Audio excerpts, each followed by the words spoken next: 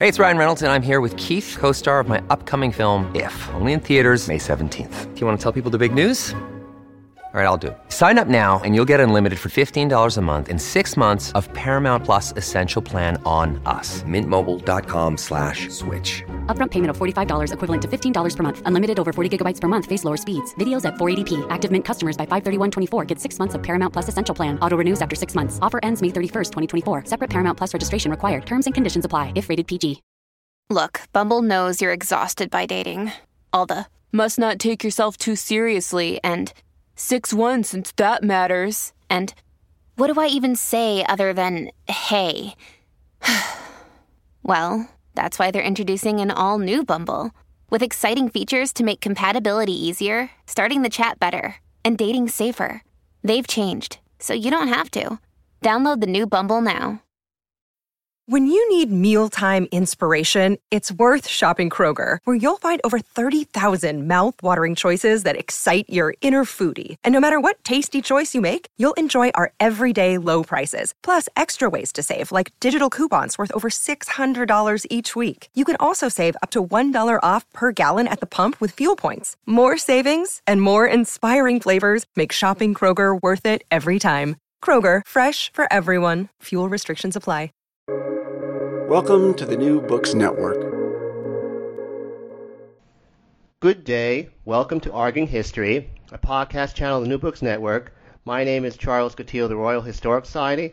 I'm a host on the channel, and today we are pleased to discuss a quite topical subject matter, Ukrainian nationalism and the Tsarist and Soviet state.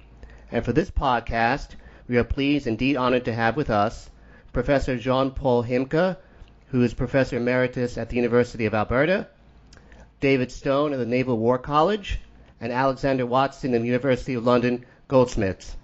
Welcome, gentlemen. Hey. Thank you. Gentlemen, first a matter of clarification. When I was in graduate school, there was a lot of, in the 80s and early 90s, there was a lot of discussion about the topology of different sorts of nationalist movements. Where in that frame would you fit Ukrainian nationalism? My guess is that it's more akin to the nationalist movements in the Baltics and some of the other Central European movements like the Czech, or more like a Slovak, rather than, say, Polish or Magyar nationalism. Is that correct, or am I off base? Who would you like to answer that question? Any one of the three of you, actually. Yeah, I think that's exactly right. It's one of those submerged nations within an empire that starts out early in the 19th century, collecting folklore, trying to construct a history, and eventually developing more of a sense of spatiality. Where does this nation live? What is its language? Compiling dictionaries, grammars, very much reminiscent of, say, the Slovaks or Slovenians or Latvians or Lithuanians. Now, Professor Himka, what and when were the initial Tsarist reaction to the emergence of a proto-Ukrainian nationalist feeling? Was it something that concerned, say, Benkendorf and Dubelt of the Third Section in the reign of Nicholas I, or is that actually was so submerged that it didn't even actually enter their reign of sight? No, the first repressions of the Ukrainian movement go back to the 1840s, when the Brotherhood of St. Cyril and Methodius was meeting in Kyiv, in the capital of what's today Ukraine. The historian Mykola Kostomarov, the poet Taras Shevchenko, and several others had a very radical program of social liberation, democratization, republicanism, and Ukrainian national awakening federation. So they were dispersed. And some of the members suffered some kind of repression. So famously, the Ukrainian national bard Taras Shevchenko was sent into exile, less for being a Ukrainian activist and more for writing poetry that insulted the Tsar and his family. But that would be the first encounter of the Russian state with something that was very reminiscent of that kind of modern nationalism that was growing up in the 19th century. I mean, there were Ukrainian revivals started much earlier, but it was considered fairly harmless. It was, in fact, many great Russian thinkers were very interested in the Ukrainian revival that started in Kharkiv and then moved to Kyiv, because it seemed to get to that real essence of what it meant to be a Ruski. So that would be the first one, the 1840s. And as Professor Ivan Lysak-Rudnitsky used to make note of, they got relatively mild repressions. If this had occurred after the 1848 revolution, it wasn't, it was the early 1840s. If this had occurred after the 1848 revolution, then they would have had much more severe repressions, such as Dostoevsky, who belonged to that circle. He was much more severely punished than any Ukrainian activist. The beginnings of a real confrontation between the Russian state and the Ukrainian movement started in the 1860s, and I would say it reached its height in the mid-1870s with bans on the publication, or at least severe restrictions on republication of periodicals in Ukrainian, and the dismissal of Mikhailo Drahmanov, the major Ukrainian political thinker, from Kyiv University and forced into exile. Now, what was the motivation for the suppression, I believe it was in the mid to late 1830s, of the Unate Church? Oh, that was entirely connected with the Polish situation.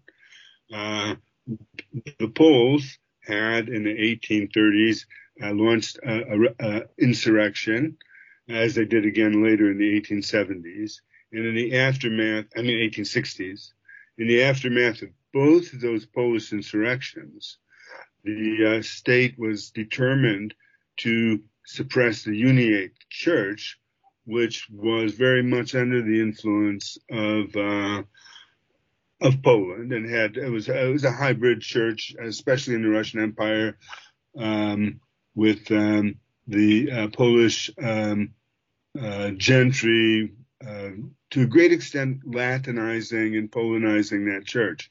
So it was also a place where the government felt that this could be a seedbed of sedition, a part of a Polish intrigue against the Russians. So that, I would say, was one of the major, at least a major factor in the suppression of the Uniate Church. I mean, obviously every church likes to be dominant. So the Russian Orthodox Church did not particularly like the Uniates, which they considered total traitors to Orthodoxy. Now, how important to the emergence of Ukrainian nationalist feeling in the Russian Empire was the allegedly more advanced national movement or ethos in Austrian Galicia? I don't think it was particularly important for what happened in Russia. Most of the influence originally came from the Ukrainian movement in Russia on Galicia. So it was those early romantic Ukrainian writers in Kharkiv and Kyiv who inspired the first Ukrainian poets, the so-called Ruthenian triad of the 1830s. And Drahmanov, who I mentioned already, was a major influence on the development of the Ukrainian movement in Galicia. Once the Ukrainian movement really got underway in Galicia, which would I would say be around 1900, I mean, it was it was underway earlier than that, but by 1900, Galicia became a place of refuge for Ukrainian activists in the Russian Empire who were facing persecution there, but could act in a very Ukrainian way, an anti-Russian way, within the Austrian section of the Habsburg monarchy. Galicia was a constitutional province, like all of Austrian part of the Habsburg monarchy. Freedom of the press, you could write in Ukrainian, you could teach in Ukrainian. So there was a kind of emigration. So some very famous people came over, the revolutionary Maxim Zalizniak and Dmitro Donsov, who started as a Marxist and ended up as a fascist, came over. Hrushevsky, the major Ukrainian historian, got a job in Lviv, in Galicia. And then there was a debate about language, because many of the people in what we'll call Russian Ukraine didn't like all the Polonisms of the Galician language. So there was a kind of debate about the language, and that, of course, formulated or helped formulate the modern Ukrainian literary language. But I would say that at this time, it is before before the World War I for certain, Galicia did not have a great impact on Russia. Now, was there a consistent policy of Russification in Ukraine under Alexander III, similar to what was seen in Russian Poland and in the Baltic provinces of Livland, Estland, and Courland? I don't think Alexander III was the great offender. It was mid-1870s was the actual height of repression against the Ukrainian movement. Then, driven into exile were many of the more revolutionary Ukrainians, revolutionary in the sense of wanting, democratic change in Russia. And it was in the 1870s that the publication in Ukrainian was ever more restricted. But studies have shown that, in fact, slow trickles, but in the 1880s, when Alexander was in power, was a time when many more Ukrainian publications passed the censor. And I don't know of any major arrests or repressions under Alexander III. Was there a policy by the regime in Petersburg of playing off the Poles, especially the landed class, against the Ukrainian-speaking peasantry? Quite the opposite. They used the Ukrainian peasantry against the Poles. So because the Ukrainians were considered Russians, a type of Russian, and they were arguing against the Polish gentry on the right bank that they had no real right to this land because most of the peasants were Russian. Well, that is Ukrainian. And so the Poles were the danger, and the Ukrainians were sometimes considered part of the Polish intrigue, but at other times, as in the case you're asking about, it was the other way around. It was the peasantry that was enlisted as the kind of standard bearers of Russian nationality, and then the church, of course, in the right bank area promoted some kind of Ukrainian ethnographic customs or folkloric customs, and the clergy in the right bank also organized the Union of the Russian, various kind of educational movements in the villages. So, and they with a strong anti-Polish and anti-Jewish edge. And Charles, if I could step in here for just a second. Yeah, so this is Dave Stone here. And so, again, I just wanted to mention that all my remarks today are just personal. They're not in any official capacity, even though I do work for the Navy. Just to pull out some points from what Professor Himke was saying, I think one of the key things to keep in mind, and this is implicit in everything he's been saying, is that to the official mind in St. Petersburg and then subsequently in Moscow, the real threat was always Polish nationalism. That was what was the real concern. That is what had been the spark for a series of uprisings that Professor Himke mentioned. And so to a large degree, not entirely, but to a large degree, Ukraine was sort of seen through the lens of the Polish problem, Polish Western and Catholic influence kind of corrupting what would have been sort of good Russian peasants who had fallen under this alien influence. And so I think that helps to understand some of the ways in which St. Petersburg and then Moscow deal with Ukraine. Let me just add a little a point to that. It's very interesting that when Stalin in 1932 in his correspondence with Kaganovich is also primarily worried about the Polish influence on Ukraine. And in the 30s. And isn't that one of the reasons for the Stolypin bill to extend the Zemstvos to western part of Ukraine in the Russian Empire, precisely to promote what they felt were as a pro-Russian section of that area vis-a-vis the Poles? Didn't the Zemstvos come in later in right bank Ukraine?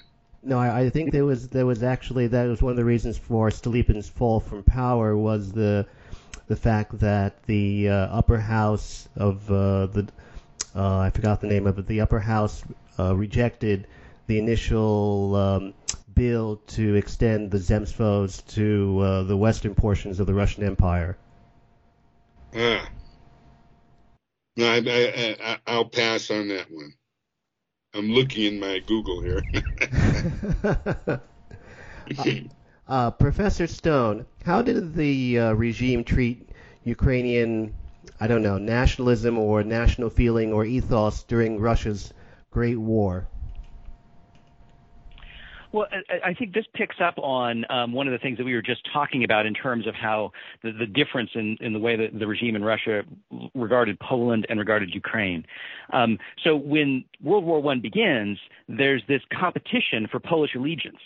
Sort of proclaim the Russian government through Grand Duke Dmitry Nikolai Nikolaevich, commander-in-chief, offers Poland a great deal of autonomy, in a sense trying to bid for Polish loyalty, because the Poles are seen for historic and cultural reasons they've been a distinct nation for longer.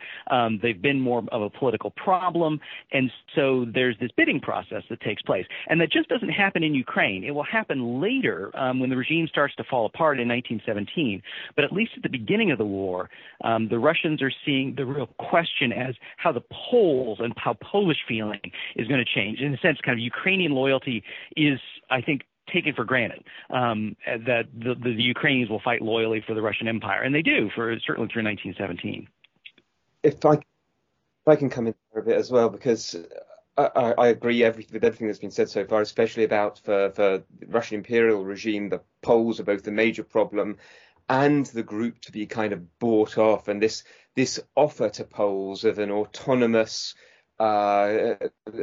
united Polish land under the scepter of the Tsar is actually a key moment in the First World War, because it kind of starts a bidding war within the greater conflict for Polish loyalty. The catch is, though, is that it's quite territorially defined. I mean, from the evidence that we've got, what is in mind is taking over the whole of Galicia. But this new kind of Congress Poland under the Tsar is only going to be what Western Galicia, so really kind of land that today is southern Poland.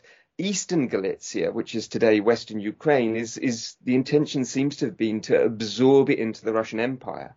And one of the things that you get very early in the campaign is a refusal actually to at least explicitly acknowledge any difference between Ukrainian speakers in Western Ukraine and Eastern Galicia and Russians. The Russian army goes into Galicia, goes into this part of the Habsburg Empire, talking about issuing pamphlets which talk about this land as being populated by Poles, by Jews, and by Russians. And it's presented, this part of the campaign, the first part of the campaign, is in part presented as as a campaign actually to liberate Russians. There's some quite strong parallels between the language of today's war and the language of the war in 1914. And when the Russian Imperial Army does get into urban centers where there are, I mean, the urban centers, Lviv, Przemysl, they're dominated by Polish elites, and the populations tend to be more Polish at that time and more Jewish, actually, rather than Ukrainian. But there are roundups of Ukrainian nationalists because, of course, the existence of these people who are saying Ukraine is an independent nation, Ukraine is a separate nation from Russia, are a serious problem for the Imperial Russian propaganda narrative that all of this land in eastern Ukraine, in eastern Galicia should be Russian, that there are Russians needing to be freed, and that Russia should be a great Russia to the Carpathians. So we do get persecutions, we do get roundups, we get the closure very quickly of Ukrainian language schools, for example, demands for Ukrainian speaking teachers to be retrained in Russian, bans on Ukrainian publications.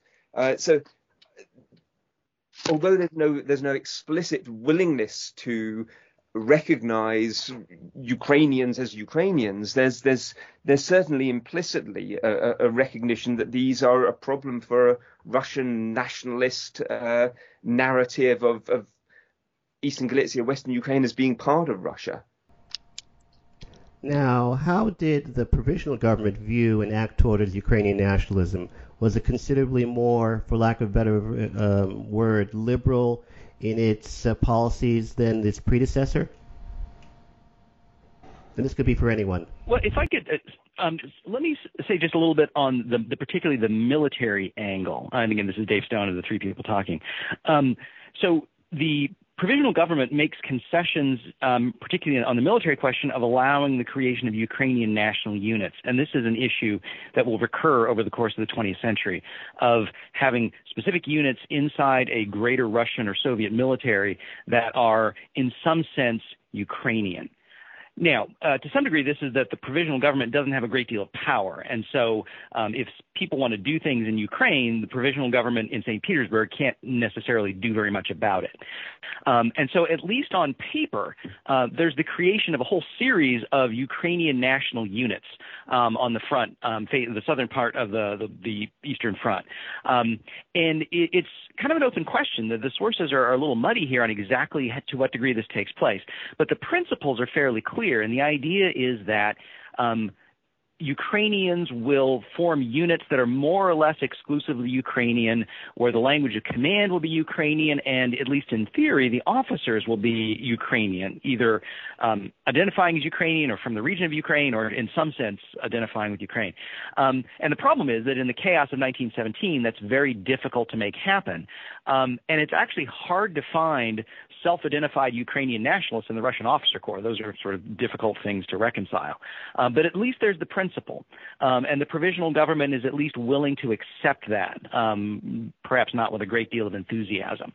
And again, the key thing about the provisional government that I would say to keep in mind for a whole series of questions in this period of time is they don't have a lot of power to exert their will on the periphery of the Russian Empire.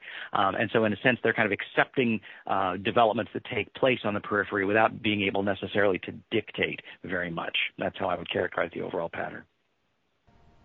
And what was the initial Soviet policy towards Ukraine, and how did it change with the rise of Stalin to near complete power by 1929? And anyone can answer this.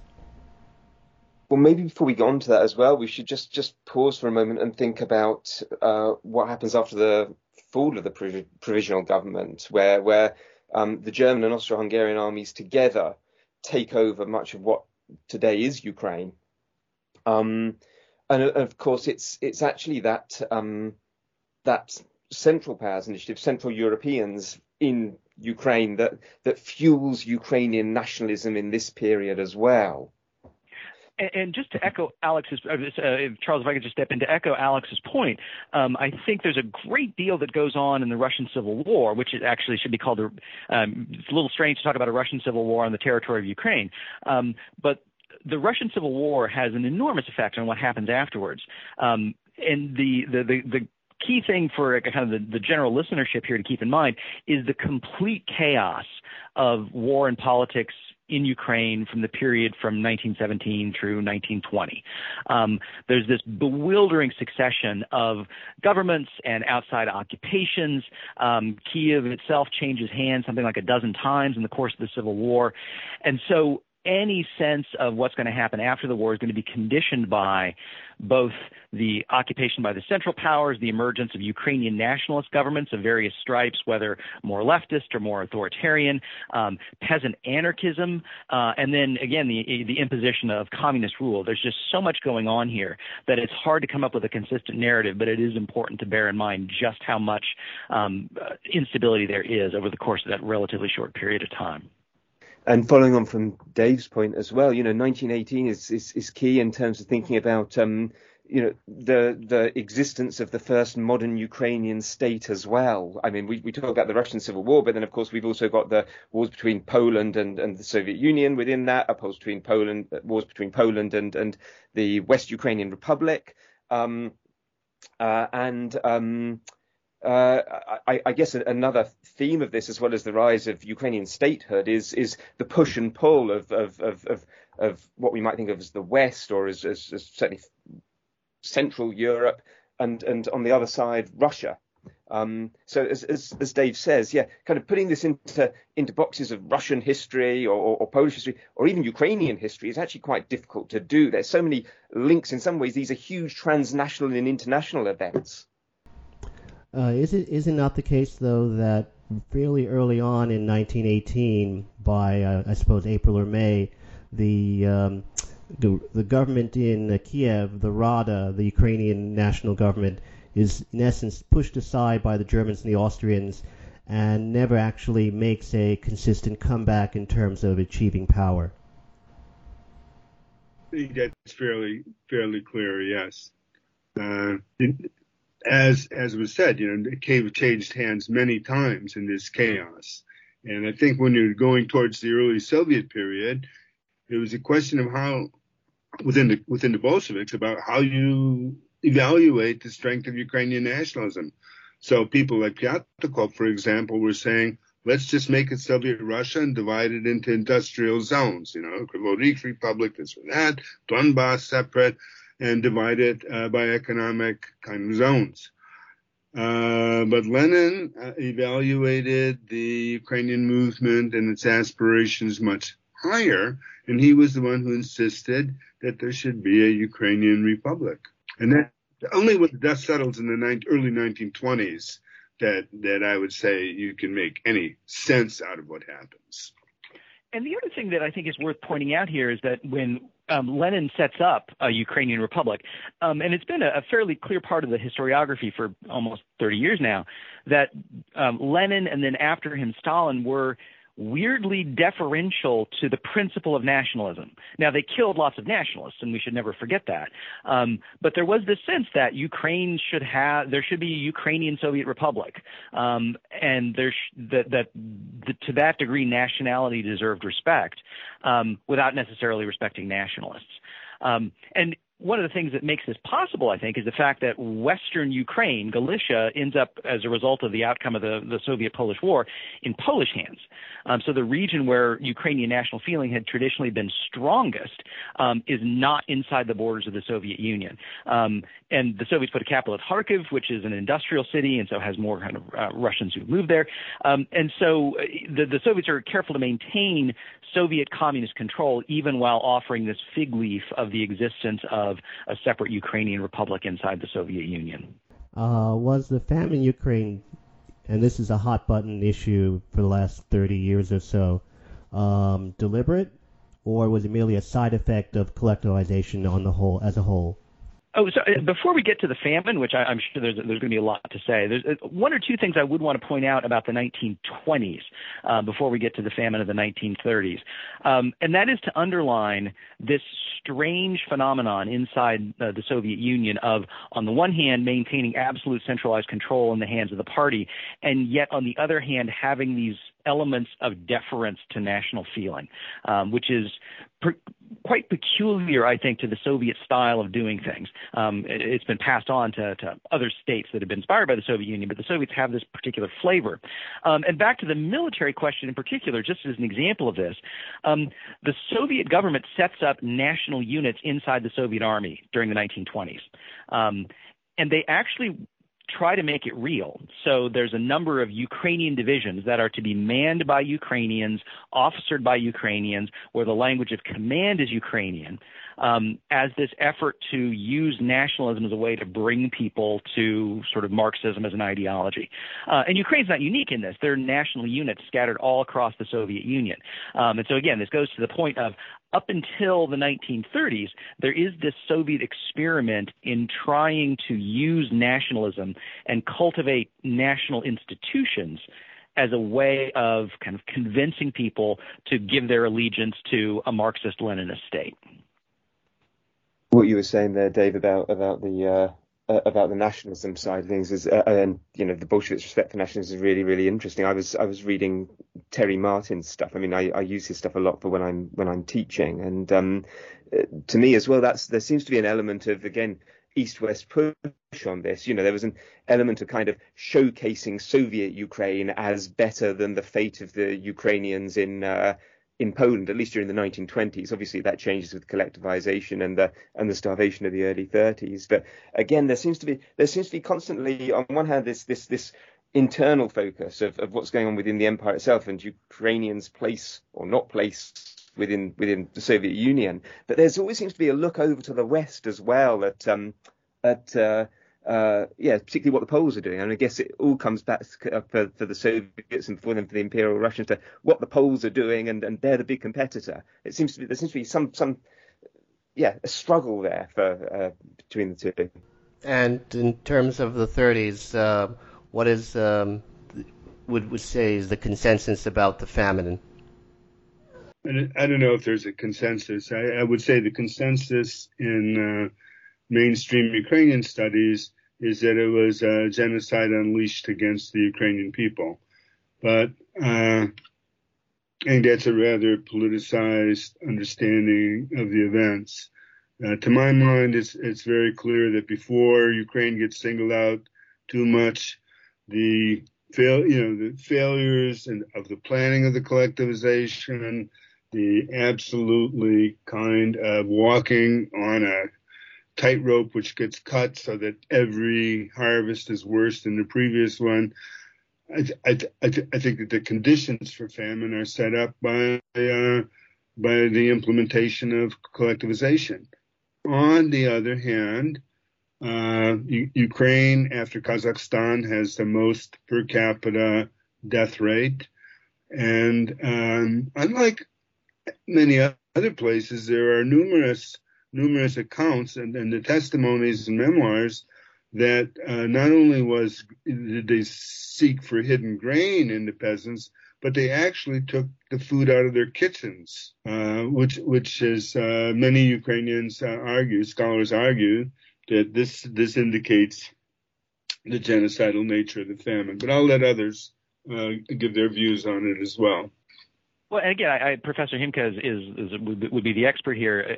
The question I see, and again, looking at it from Moscow's point of view, was this a war on the peasantry, and Ukraine has lots of peasants, or was this a war on Ukraine specifically? And from my point of view, looking at it from Moscow, what I see and what I've looked at is a more sense of broad economic crisis, that the Soviets have pursued a whole series of policies, a disastrous agricultural policy, and a very deliberate policy of squeezing the countryside to pay for industrialization that has a very clear effect of disaster in the countryside. And the degree to which that's specifically intended and directed at Ukraine is something that I think responsible scholars can still argue about and disagree about. I also think it's important to realize that as this was going on, as the famine was going on, there were also those intense repressions that had begun in 1930 against the Ukrainian movement. The mass arrests of the sort of the fake Union for the Liberation of Ukraine, the suppression of the Ukrainian Orthodox, autocephalous Orthodox Church. They began arresting Ukrainian cultural figures in mass, and that was going on at the same time as the famines. So, and you know from the correspondence with Kaganovich that Stalin is worried about Ukraine, again from the Polish influence on Ukraine. So it is a famine that is, I believe, caused by collectivization, but many of the effects are displaced on Ukraine. And if you look at the Ethiopian famine of the 70s, it displaced its famine on those regions of Ethiopia which had separatist aspirations. So this is not something unusual. Just like Mugabe, when he was in charge of Zimbabwe, also used food as a weapon to aid was withheld from his opponents and freely given to his supporters. What was Moscow's policy towards the Ukraine, even though it was mostly occupied by the Germans until late 1943, early 1944? So before we jump ahead to World War II, I would like to spend a little bit of time on the topic that Professor Himke just raised, which is specifically repression, because there are the great purges at the end of the 1930s that I think are worth also bringing into the story here before we get to World War II. And what I would note is there's a sort of similar dynamic here in which clearly Ukraine comes in for directed repression. The question is that directed repression aimed at Ukraine similar to, and in what ways is it similar to repression that's directed lots of other places in the Soviet Union? We've talked at several points now about how in the 1920s the Soviet regime tried to sort of provide lip service to the idea of national autonomy and creating national institutions. And the late 30s are a time when that really goes away. Those national units that I talked about, those are dissolved in the late 1930s. The Ukrainian leadership is decimated by the purges in the late 1930s, along with lots of other local leadership around the periphery of the Soviet Union. And since my focus is the military, just an illustrative example of this, many of the listeners to this podcast will be familiar with Mikhail Tukhachevsky, who is a sort of military theorist, leader in the Soviet military through the 1920s and 1930s. He's purged in 1937, and in the group of 8, so Tukhachevsky and 7 others who were purged alongside him, the other 7, besides Tukhachevsky, are all non-Russian. They are some degree an ethnic minority of some sort or another. And so I think what we can see in this is that the purges are doing a lot of things for Stalin, but among other things, one of the things they're doing is getting rid of non-Russians in positions of authority. In not all of them. Certainly there are those in Stalin's inner circle who are not Russian and are kept in. But there's a lot of non-Russian figures of authority, including Ukrainians, who die in the late 1930s and change the way in which the Soviet that process changes the way in which the Soviet Union handles national autonomy and these sorts of national institutions. I guess if any of your listeners want what I thought was a really strong argument that Ukrainian famine was a genocide, then Tim Snyder's Bloodlands, which also deals with these nationalist purges, with the nationalist persecutions of the later 30s. But I thought that put forward a really good argument to show that famine did become a genocide of Ukrainians. And I guess one of the issues that scholars think about as well is where does that attack on nationalism actually begin? Of course, it's mainly associated with the Great Purges of the late 30s, but there is an argument to roll that back to the early 30s and say that in some ways Ukrainians are the first victims of that as well. There's no doubt that the Ukrainians were being persecuted from 1930 on, and that 1937 was like picking up the last scraps. Most Ukrainian activists were dead or exiled before the Great Terror, and in 1937, many of those who were in custody were just shot. So in Ukraine, it's not 1937, it's 1930, it's 1933, and a series of show trials after that.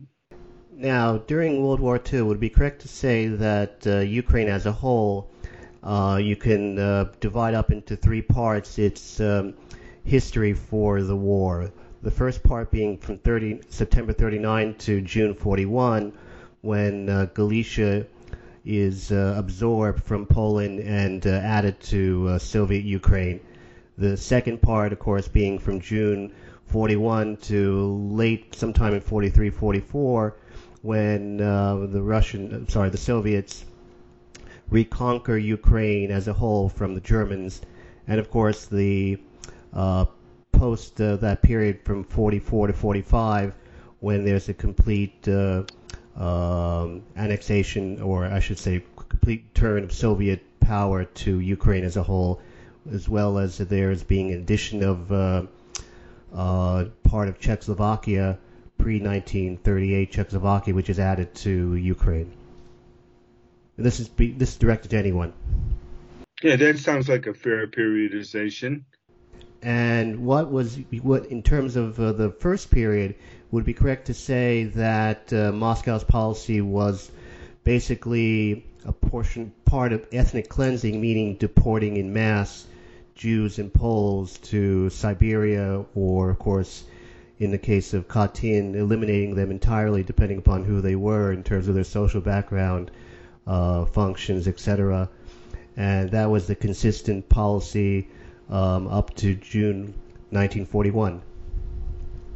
Right. I mean, that was. I think that you have to make a distinction between the deportation of Poles and the deportation of Jews. Since Western Ukraine had been under Polish rule, and since the police, the railroad employees, all the government officials were Polish, they wanted to dismantle that entire Polish establishment, and they targeted the Poles with a very broad sweep as they sent them to the east. While in the case of the Jews, I would say it wasn't a desire to get rid of the Jews from Western Ukraine, but rather that a lot of Jews were fleeing from the German zone, and all of them were deported to the east, to the Gulag, and political enemies of the regime among the Jews were arrested and later shot, and that would be primarily like Zionists and some Bundists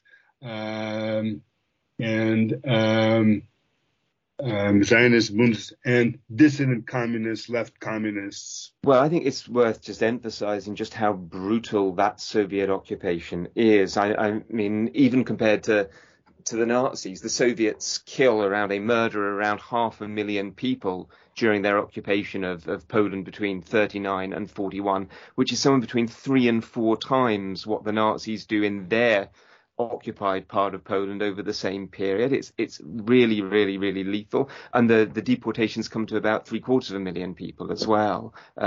Just want to emphasize that. And otherwise, I agree with what Professor Himka says about particularly the desire to both deconstruct the Polish state in these occupied areas, but also to go further. I mean, violence, just as in the Soviet Union a decade earlier, violence is used in this occupied area as a means of reorganizing and physically changing society, with a view to cementing Soviet control over it.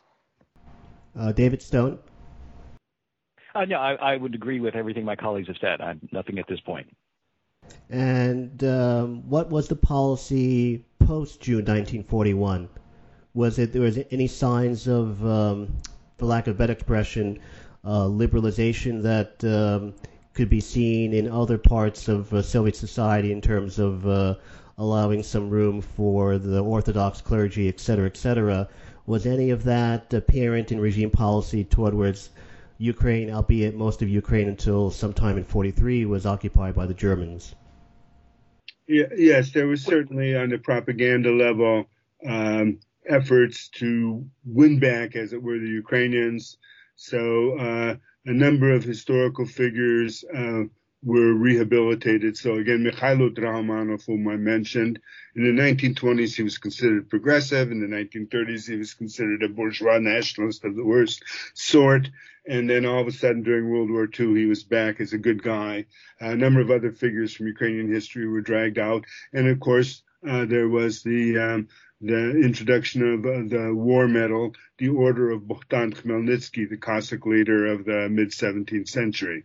So there were efforts, but they were primarily propaganda. Once they came back into power, they tried to return to the system as it had existed before the German invasion. That's my reading of it.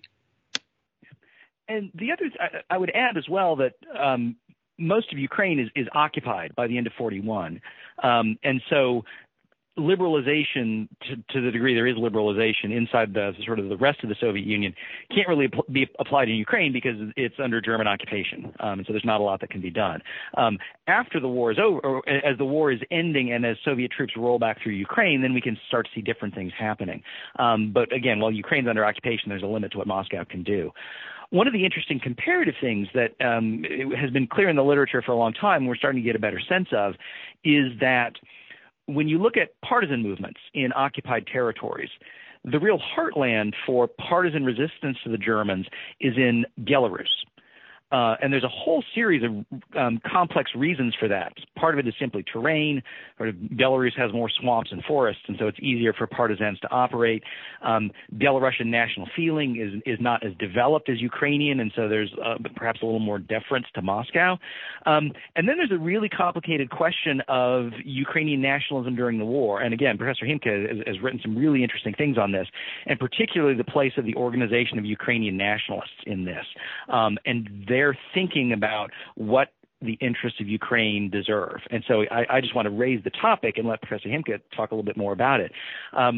But if I'm a Ukrainian nationalist in occupied Ukraine, I have to think very carefully about who looks like is going to win this war. What is the best way to try to promote Ukrainian interests, both with regard to the great powers and also with regard to local non-Ukrainian populations? And that leads to some very complex and some really violent politics, both during German occupation and then especially when the Soviets start approaching the reoccupation of Ukraine. So again, I want to make sure that we have time to spend a little time talking about that. And that leads to the question, how strong post-1945 was the Bandera partisan movement in Ukraine? Yeah, maybe I should say a little bit about the movement. It certainly began to orient itself on Germany already as soon as Hitler came to power. I mean, actually, the Organization of Ukrainian Nationalists had contacts with the Germans from its inception. But when Hitler came to power in 1933, the enemy of both Russia and Poland, Hitler was, so a lot of enthusiasm for National Socialism, and I think it had a very baleful influence on the development of the Ukrainian nationalists at that juncture. And when the Germans did come, and they were the only Ukrainian political movement, the Organization of Ukrainian Nationalists, was the only Ukrainian political movement which was able to survive underground during the period of Soviet rule of 1939 to 41. So when the Germans came, the nationalists came out from underground, and they helped the Germans for quite a while. Even when they formally broke with the Germans, the nationalists were involved in the auxiliary police formations and the civil administrations, and were heavily involved in the Holocaust. And then in 1943, they launched a ethnic cleansing against the Poles that killed tens of thousands of Poles, mainly civilians. So they have a nasty little record. And when the Soviets came back, they decided that they would redirect their efforts directly against the Soviets and launch an anti-Soviet insurgency, which they did, and which was pretty successful for a long time. I would say it lasted until the late 1940s. How many people were involved? Well, this is a hard one to answer because some scholars put it at between 25,000 and 40,000, others between like 150,000 and 200,000 of the members of the insurgency. And I think what's involved here is how you count. Do you count only those guys who are hunkering down in the bunkers and coming out at night to terrorize this local Soviet administration?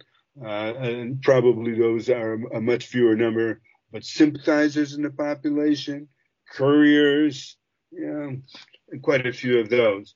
The Soviets ended up with their usual kind of massive technique of deporting hundreds of thousands of Ukrainians so that the partisans, the nationalist partisans, wouldn't have a base of operations. Partisan families were all exiled. It was a very brutal counter insurgency as well. I mean, this whole thing is brutal. And just to underline that,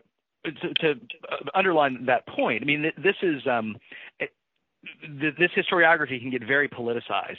But I think Professor Himke is absolutely right that Stalin was a bad guy, but that doesn't mean that everyone who was opposed to Stalin was a good guy. There's a great deal of bloodshed in this region during and after World War II. And in terms of comparative counterinsurgency, obviously counterinsurgency is a subject that's been on the minds of lots of military thinkers. The Soviets make no effort to win hearts and minds. From the Soviet point of view, brutality is the key. And part of this is because they think anyone who's a class enemy needs to be deported. So anyone from a social elite needs to be deported. And so they do mass deportations.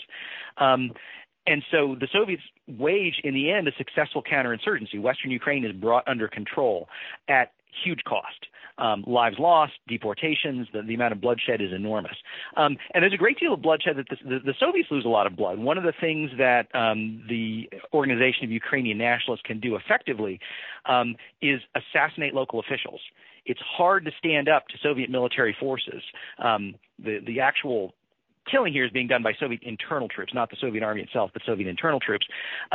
Ukrainian nationalists have trouble standing up to them in an even fight, but they can assassinate local collaborators, and they do in the thousands to try to undermine Soviet rule. And so it is a long and bitter struggle to make this happen.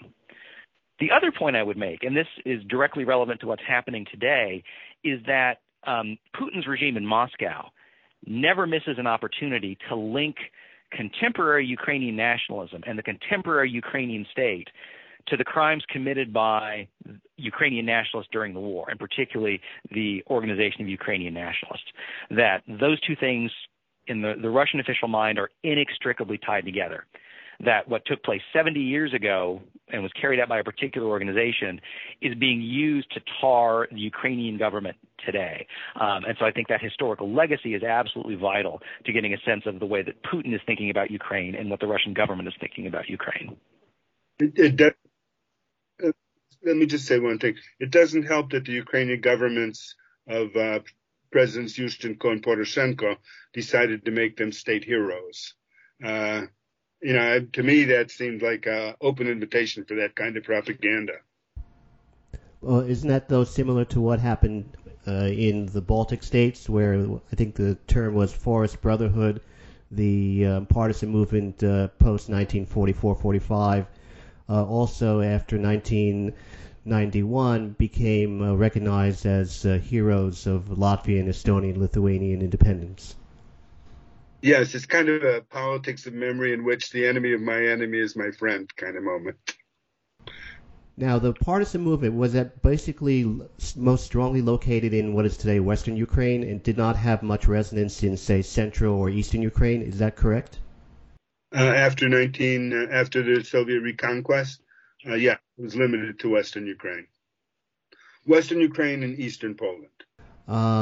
How, if at all, did de-Stalinization affect Soviet policy towards Ukraine?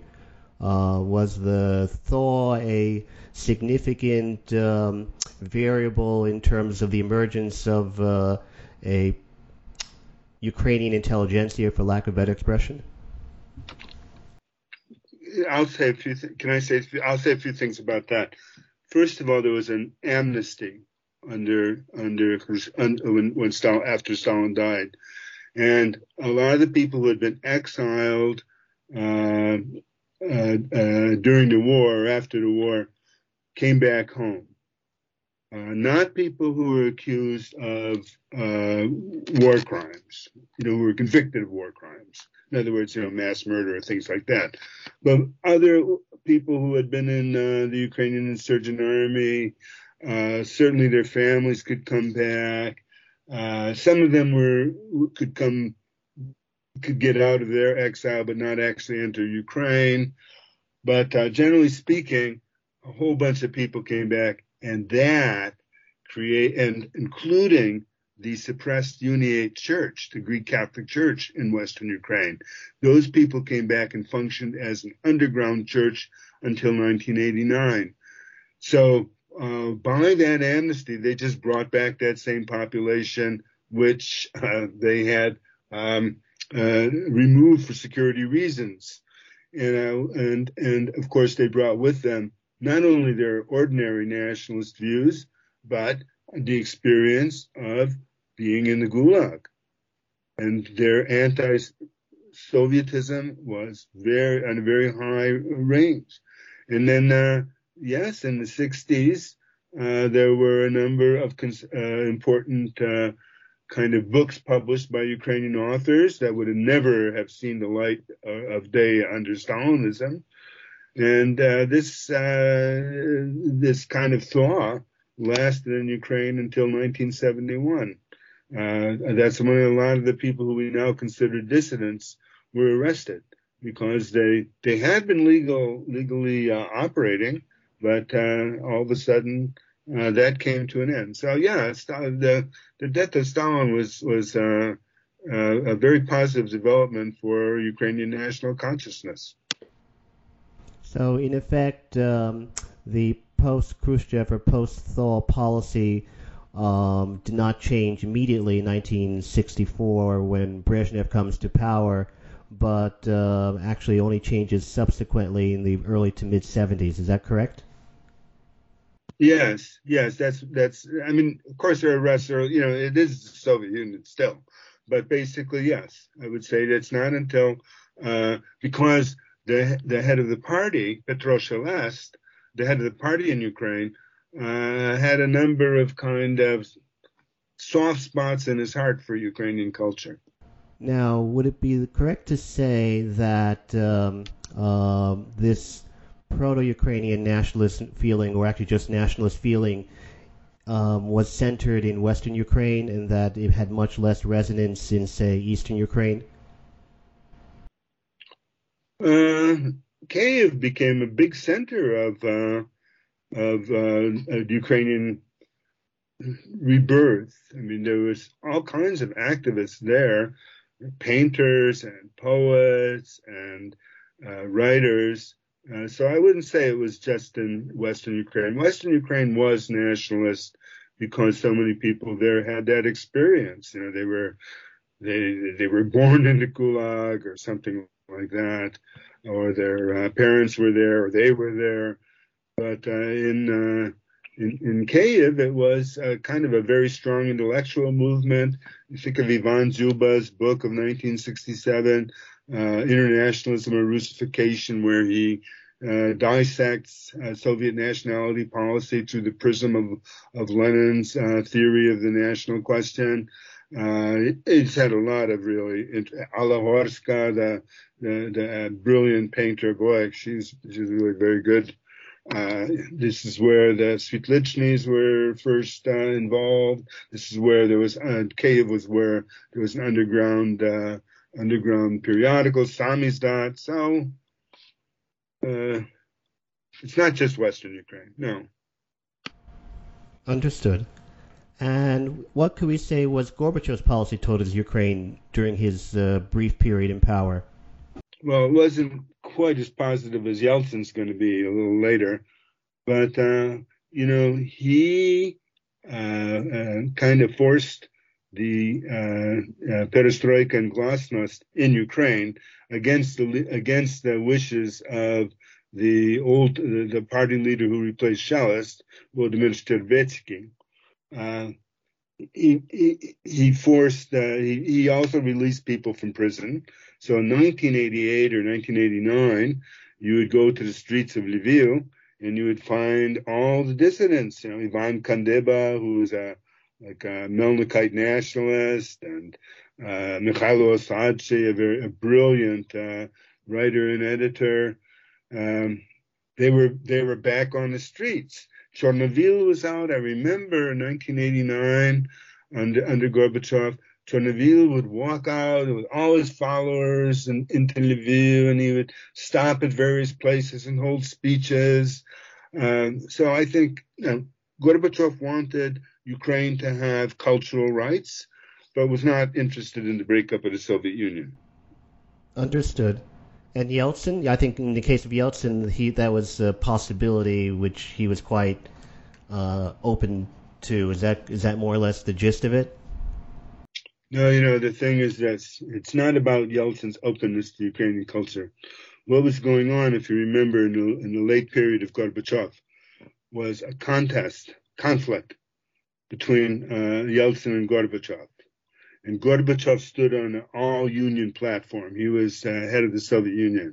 And Yeltsin became the president of Russia and expanded the kind of powers of the republic.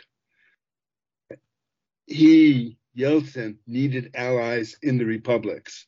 And that is why he pushed for sovereignty declarations among the republics so that the Soviet side of the power struggle would be weakened.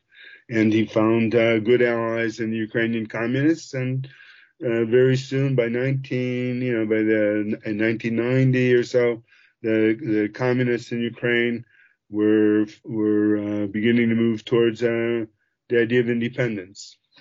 They passed the Declaration of Sovereignty in July of 1990. And that was under Yeltsin's influence. Gentlemen, last word. Professor Himka. A last word?